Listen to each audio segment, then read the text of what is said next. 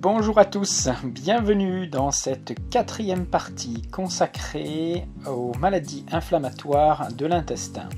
Vous êtes sur Réflexion Santé Naturopathique avec Jean-Brice Tivan et je vais aujourd'hui aborder les problématiques reliées donc aux MICI, c'est-à-dire des maladies inflammatoires intestinales chroniques de grande intensité. Je pense essentiellement à la maladie de Crohn ou rectocolite hémorragique. Je prendrai surtout la maladie de Crohn comme exemple. Alors petite précision, vous êtes ici au cœur de podcasts qui sont des réflexions. Bien sûr, je ne peux pas approfondir tous les sujets que je traite ici en l'espace de quelques minutes. Je le fais lors de mes formations que je dispense dans le cadre de la formation alsacienne de naturopathie, bien sûr. Vous pouvez y accéder sur alsacenaturo.com.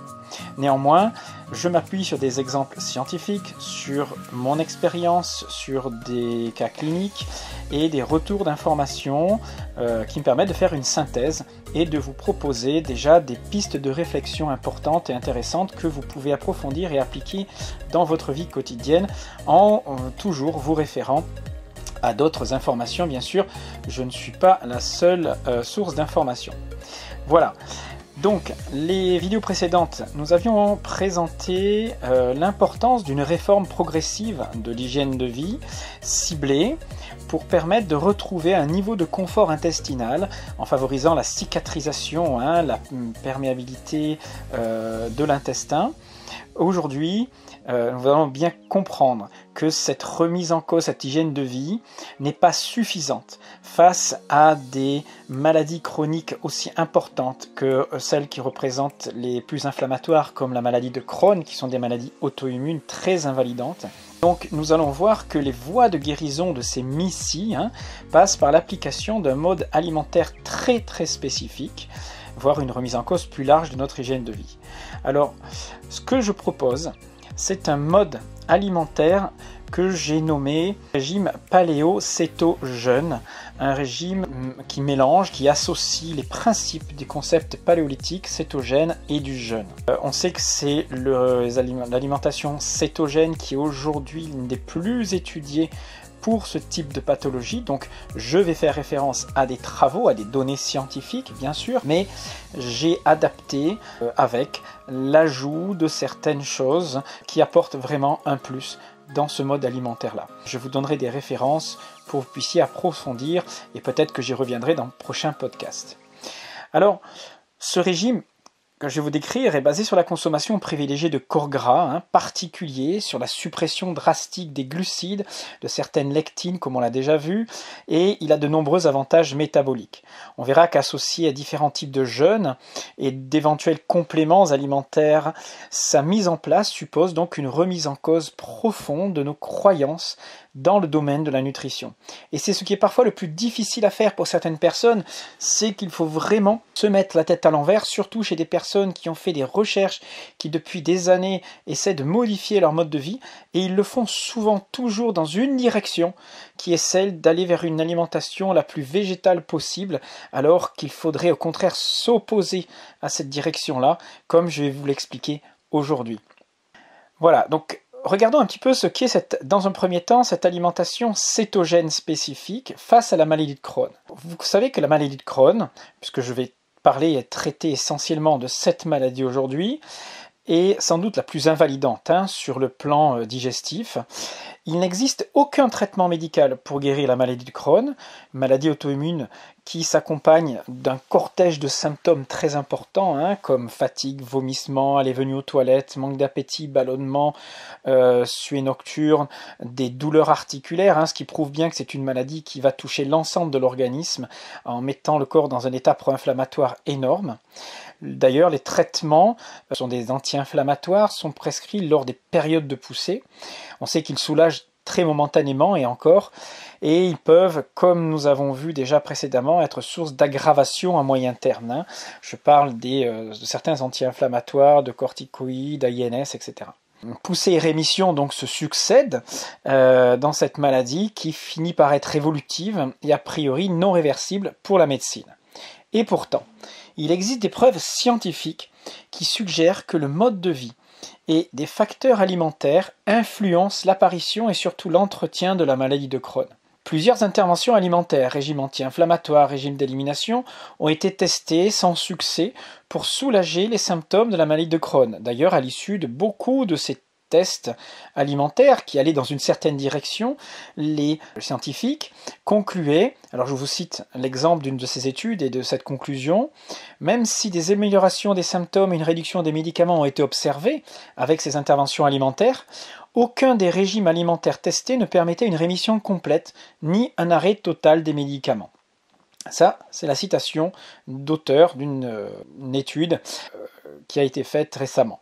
Cependant, ces mêmes auteurs ont rapporté dans la revue internationale Journal of Case Reports and Images le cas d'un adolescent diagnostiqué à 14 ans pour la maladie de Crohn qui a vu tous ses symptômes disparaître et ses examens revenir à la normale après 15 mois d'un régime paléocétogène. Alors, ce n'est qu'un exemple, bien sûr. On sait que ce type d'exemple-là ne veut pas dire que ce régime paléocétogène va fonctionner pour tout le monde, mais les pistes données dans cette étude-là peuvent être reproductibles et améliorer l'état de beaucoup de personnes. C'est dans ce sens-là qu'il faut comprendre et regarder et approfondir cette étude.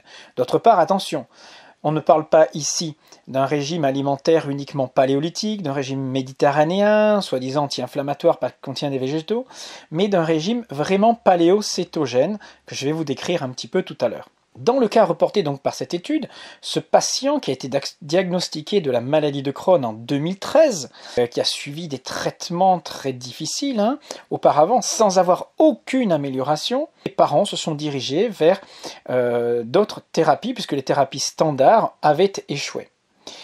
Les médecins leur ont donc proposé le régime paléocétogène. À cette époque-là, le garçon souffrait de lourdeur bilatérale, d'un gonflement du genou, d'épisodes fréquents de fièvre, de suées nocturnes, ainsi que de fatigue. 4 janvier 2015, le patient donc a démarré un régime paléocétogène. Au bout de 2 semaines, le patient a arrêté tout traitement médical. Après 3 semaines de ce régime, ses suées nocturnes ont disparu, son sommeil s'est amélioré de manière significative. Et après 4 semaines, les douleurs au genou ont commencé à diminuer pour disparaître au bout de 3 mois de régime paléocétogène. À ce moment-là, il a pu refaire 20 km de vélo par jour, il a retrouvé son énergie, une meilleure condition physique et mentale, il a également grandi et pris du poids, et après 15 mois de cette alimentation, il n'a plus aucun symptôme. En plus de la rémission complète de ces symptômes, le patient a obtenu une normalisation de son inflammation intestinale et de sa perméabilité intestinale. Alors, je ne vais pas m'étendre sur cette étude, vous la retrouverez partout, elle est citée sur internet, c'est des études de Toth, Dabossi, Howard, Miller, Clements, qui s'appelle Crohn's Disease Successfully Treated with a Paleolithic Ketogenic Diet, donc dans le journal International Journal Case en 2016. Attention, je précise bien qu'il ne s'agit bien que d'un cas particulier, mais que à partir de cette étude, on peut en déduire des grandes règles qui peuvent s'appliquer pour soulager une grande partie de la population. Alors, le régime paléocétogène, c'est quoi ? C'est ce que l'on peut considérer comme étant l'alimentation anti-inflammatoire ultime, la plus intéressante, apparemment décrite aujourd'hui scientifiquement. La maladie de Crohn, vous savez qu'elle est principalement le résultat d'une très forte inflammation, d'une réaction auto-immune, donc il est possible qu'une diète paléocétogène telle que nous allons la décrire, associée, moi je pense, aussi à du jeûne intermittent, puisse diminuer les marqueurs de l'inflammation et soulager les symptômes. Ce régime est utilisé avec succès par exemple dans le diabète de type 1, de type 2, dans l'épilepsie, dans des maladies métaboliques. Donc tout ça est largement référencé aujourd'hui. Ça vient surtout des pays anglo-saxons. Vous trouverez énormément de références. Je dis ça parce qu'il y a beaucoup de médecins ou de reportages qu'on vous présente et on vous dit « Oh, il n'y a pas encore assez d'études, on ne sait pas si c'est vraiment efficace pour tel et tel symptôme et maladie. » Si, les études existent, elles sont nombreuses. Regardez sur le net, vous en trouverez dans PubMed, etc. Alors, ce que j'appelle moi le régime paléocétogène, comme j'aime moi à le nommer, possède à la fois, donc vous avez compris, les caractéristiques d'un régime paléo, du régime cétogène et intègrent des plages de jeûne intermittents tout au long de ce programme. Pour ceux qui n'ont aucune connaissance, je précise que le régime cétogène est essentiellement basé sur l'utilisation de corps gras comme des produits animaux. Je pense aux crustacés, poissons, viande, œufs. Les oléagineux, les huiles, certaines huiles végétales sont tolérées, les laitages aussi sont tolérés. On garde surtout essentiellement la crème et les fromages. De son côté, par contre, le régime paléo strict exclut les huiles issues des graines, en particulier celles qui contiennent des oméga 6 comme le tournesol, le sésame, le cartame, mais aussi le colza, attention, qui contient des oméga 3. Et ces huiles-là sont exclues du régime paléo. Et bien sûr, le régime paléo exclut aussi tous les produits laitiers, sans exception. On ne gardera même pas le beurre du régime cétogène ou certains fromages. Par contre, attention, le régime paléo autorise des glucides qui ne sont pas autorisés dans le régime cétogène. Donc si on fait la synthèse des deux, l'alimentation que nous prônons, qui est la plus intéressante pour créer cet état anti-inflammatoire dans l'organisme, se résume à la consommation de viande, d'abats, de poissons, de crustacés, d'œufs, de graisses animales, donc de graisses saturées, on verra lesquelles, un petit peu de fromage de chèvre et de brebis dans certains cas pour certaines personnes, mais en très faible quantité, et un petit peu de légumes. On va garder quelques légumes. Vous comprendrez que la part de légumes et surtout les fruits est très faible. Tous ces aliments seront bien sûr pris bruts, bio, très pauvres en glucides. Ils sont issus bien sûr d'élevages non intensifs, d'animaux ayant pâturé, de préférence bio, mais s'ils ont pâturé, vous avez compris qu'il faut que le pâturage ne soit pas traité. Et les avantages de ce régime strict résident en 3 points. Je vous les donne. Le premier, c'est qu'ils vont amener une diminution drastique des glucides dans l'organisme qui sont fermentescibles. Donc une diminution de l'agression de la muqueuse digestive. Surtout que vous allez aussi diminuer l'apport de lectine. Donc vous reportez au précédent podcast si vous ne savez pas ce que sont les lectines, mais ce sont des molécules pro-inflammatoires de protéines issues des végétaux essentiellement qui agressent la muqueuse digestive. Donc dans un premier temps, ce régime-là va diminuer les agressions directes au niveau de la muqueuse et les fermentations. La cellulose aussi sera diminuée. Ensuite, dans ce régime, le deuxième point anti-inflammatoire, c'est qu'il entraîne une baisse de la glycémie et donc des sécrétions d'insuline qui vont s'accompagner des baisses des marqueurs inflammatoires. La CRP, par exemple, qui est un marqueur essentiel de l'inflammation dans l'organisme, va diminuer, entraînant une amélioration générale de toutes les inflammations dans l'organisme. Ensuite, vous avez une augmentation, et ça c'est très important, des corps cétoniques. Ce sont des molécules dont les propriétés anti-inflammatoires sont aujourd'hui très fortement reconnues. Or, ces corps cétoniques vont être produits à partir des graisses que vous allez augmenter dans votre consommation, mais attention, à condition toutefois que le taux de sucre dans votre sang diminue. Ces 3 effets seront encore améliorés grâce au repos organique que représente le jeûne, sous toutes ses formes. Donc pour un effet salutaire, des états de MIS-C, il est indispensable de retirer tous les aliments pro-inflammatoires que je vais vous décrire ci-dessous.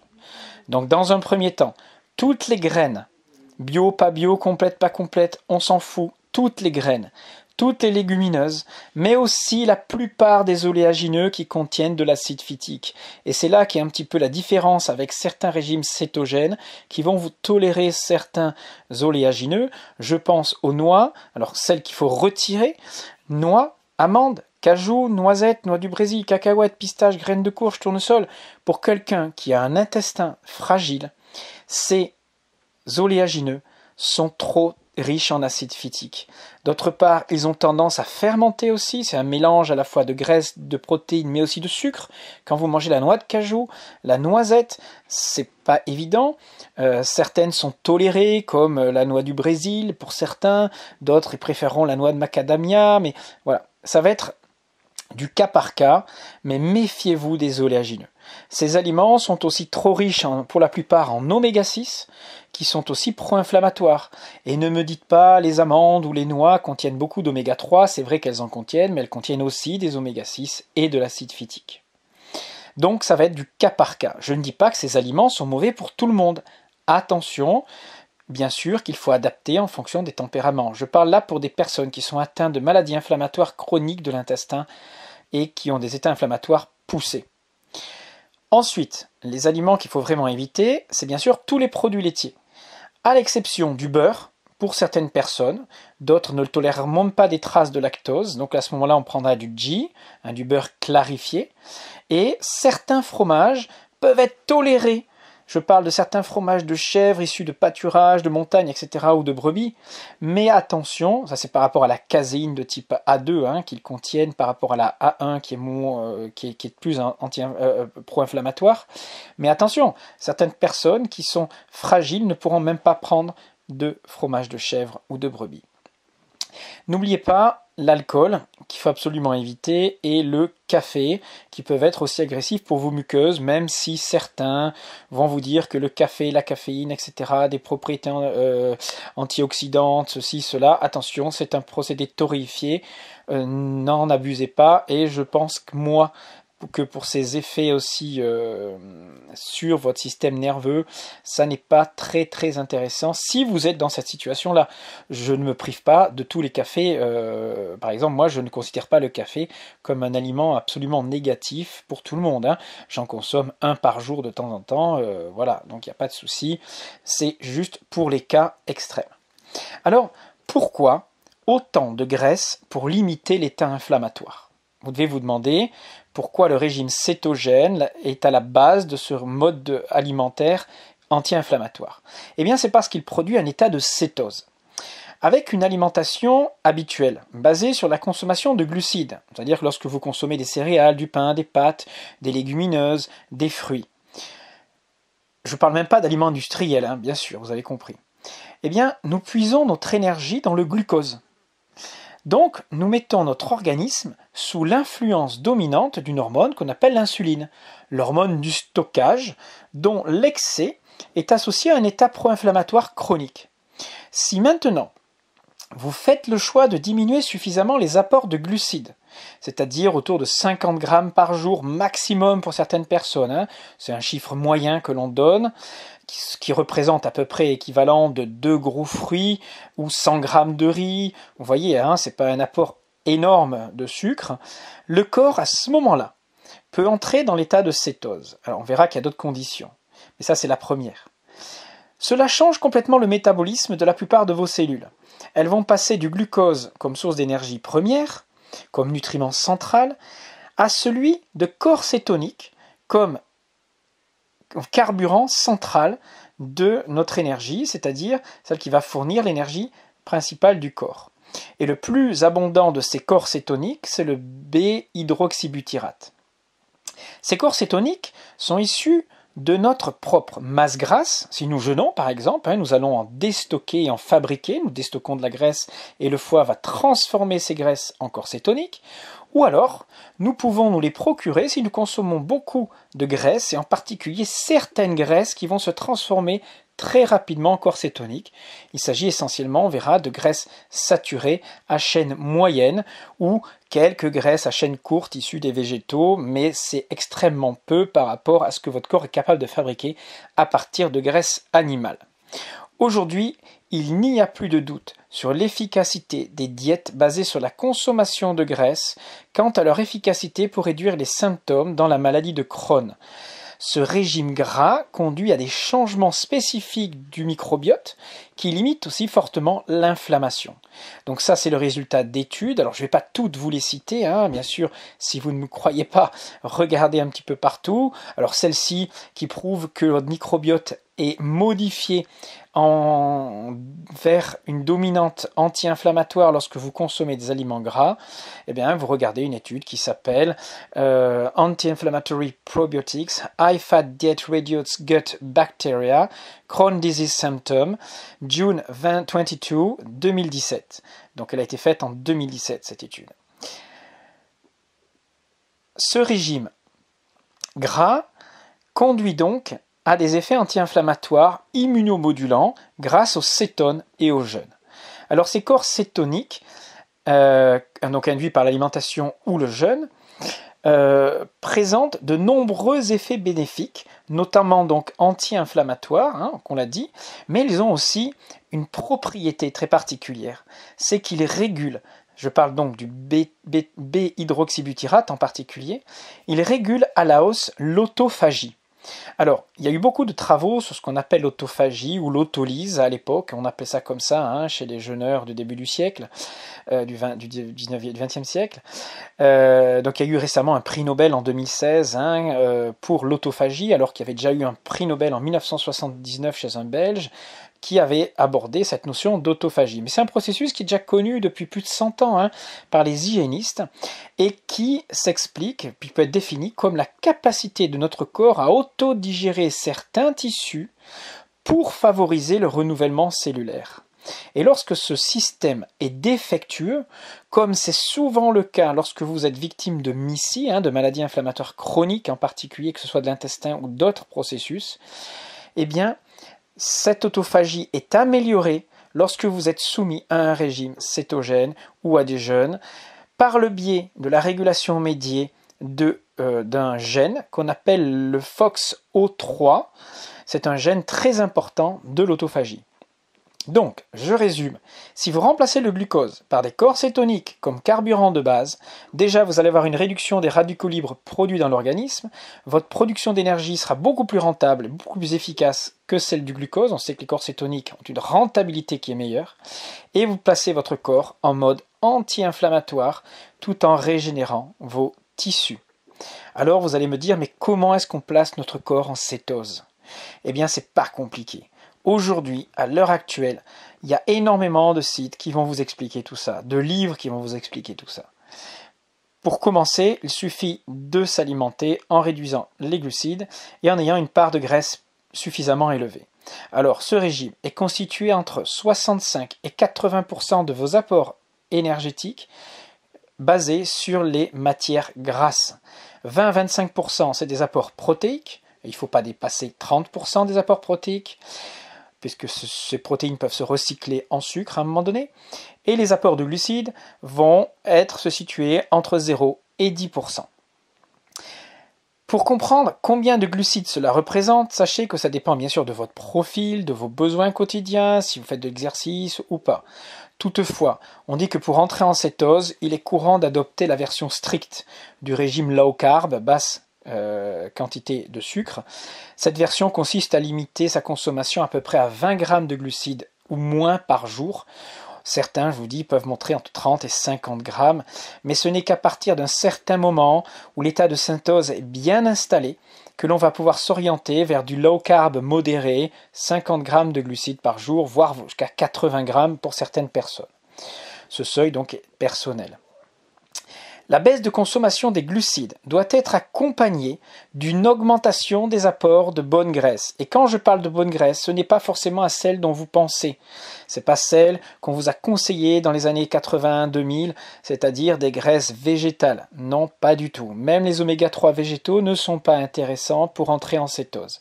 Je préfère vous orienter vers du jaune d'œuf, de la graisse de canard, du beurre, de l'huile de coco ou de l'huile d'olive, de l'avocat, des poissons gras, donc des oméga 3, des oméga 9, mais n'oubliez pas non plus les viandes grasses, les abats, qui contiennent des acides gras à chaîne moyenne, et aussi des oméga 3. N'oubliez pas que les viandes qui ont pâturé contiennent des oméga 3. Tout ça, bien sûr, issu d'une agriculture d'élevage biologique, d'animaux qui ont pâturé. Sinon, vous faites une cure de pesticides, vous faites une cure de fongicides, d'engrais, de vaccins, d'antibiotiques. Donc, sélectionnez votre viande. À la différence des glucides, les acides gras que nous préconisons ici, vous avez compris, les oméga 3, les oméga 9, les saturés à chaîne moyenne, ne font ni monter l'insuline, ni stimuler la prise de poids ou l'inflammation dans l'organisme. Les bonnes graisses ne vous rendent pas gras, c'est le nouveau slogan qu'il faut s'imposer face au courant nutritionnel des années 80 ou 70 aux États-Unis, où on disait le gras vous rend gras. C'est complètement l'inverse. Un régime de ce type-là, je sais que ça paraît fou pour certains, mais va vous faire maigrir. Donc attention, l'ennemi de votre intestin ne sont pas les graisses, bien au contraire, mais les glucides et en particulier les plus fermentés cibles que nous avons décrits dans les précédents podcasts, je pense aux FODMAPs en particulier. Donc, pour finir, je vais vous dire que vous avez compris, il faut aller vers une nécessité de changement, de représentation de notre mode alimentaire sain. Je pense en particulier pour les personnes qui ont ces pathologies-là. Attention, tout ça ne peut pas s'appliquer forcément à tout le monde, bien que moi je m'oriente de plus en plus vers un régime low carb, en diminuant vraiment les apports de glucides, de graines, de végétaux, etc., de produits laitiers. Je garde bien sûr des fromages parce que moi je n'ai pas d'inflammation importante intestinale, mais je consomme de plus en plus de graisse animale et je constate vraiment des effets très intéressants au niveau énergétique sur mon organisme. Je voulais préciser une chose, c'est que beaucoup de personnes, pour comprendre les rapports entre alimentation et santé, s'appuient uniquement sur des données scientifiques, sur des études qui comparent tel ou tel régime par rapport à d'autres. Mais attention, le fait de ne s'appuyer uniquement que sur des études ne prouve rien, même si ces études sont en double aveugle, sont randomisées, etc. Puisqu'on peut toujours choisir et sélectionner les études, comme moi je l'ai fait ici avec une seule étude qui a montré les effets positifs de l'alimentation cétogène pour un cas de maladie de Crohn, mais attention, il ne faut pas en tirer des conclusions. Puisque si je prends d'autres études, vous ne trouverez pas d'effet aussi positif d'un régime sur cette maladie-là.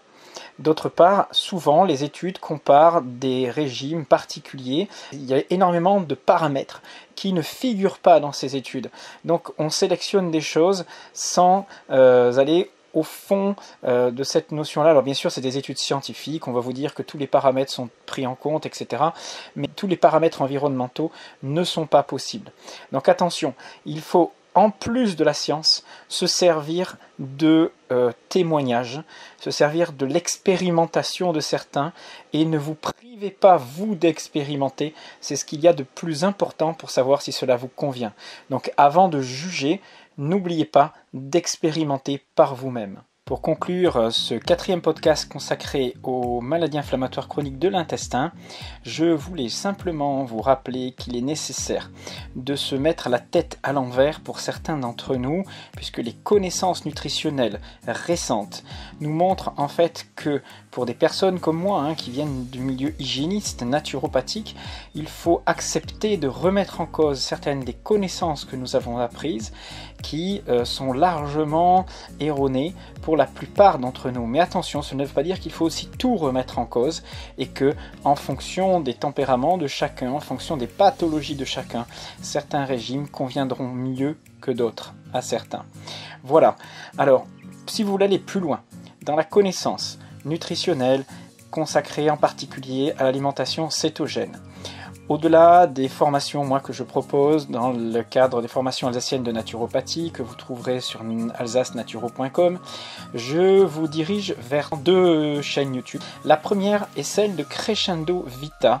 C'est une jeune femme qui s'est spécialisée dans la nutrition aux États-Unis et qui a une expertise très poussée sur l'alimentation cétogène. Ses vidéos sont géniales. Je vous invite vraiment à découvrir cette chaîne, et Cécile qui vous expliquera plein de choses à travers des petites vidéos très bien faites. La deuxième chaîne que je vous propose aussi de voir, c'est Vitality TV, puisque les analyses qui sont faites dessus sur les différents thèmes de santé sont aussi très intéressantes et remettent en cause pas mal de choses que l'on peut apprendre dans les milieux de l'alimentation naturelle. Et bien sûr, tout est étayé et argumenté.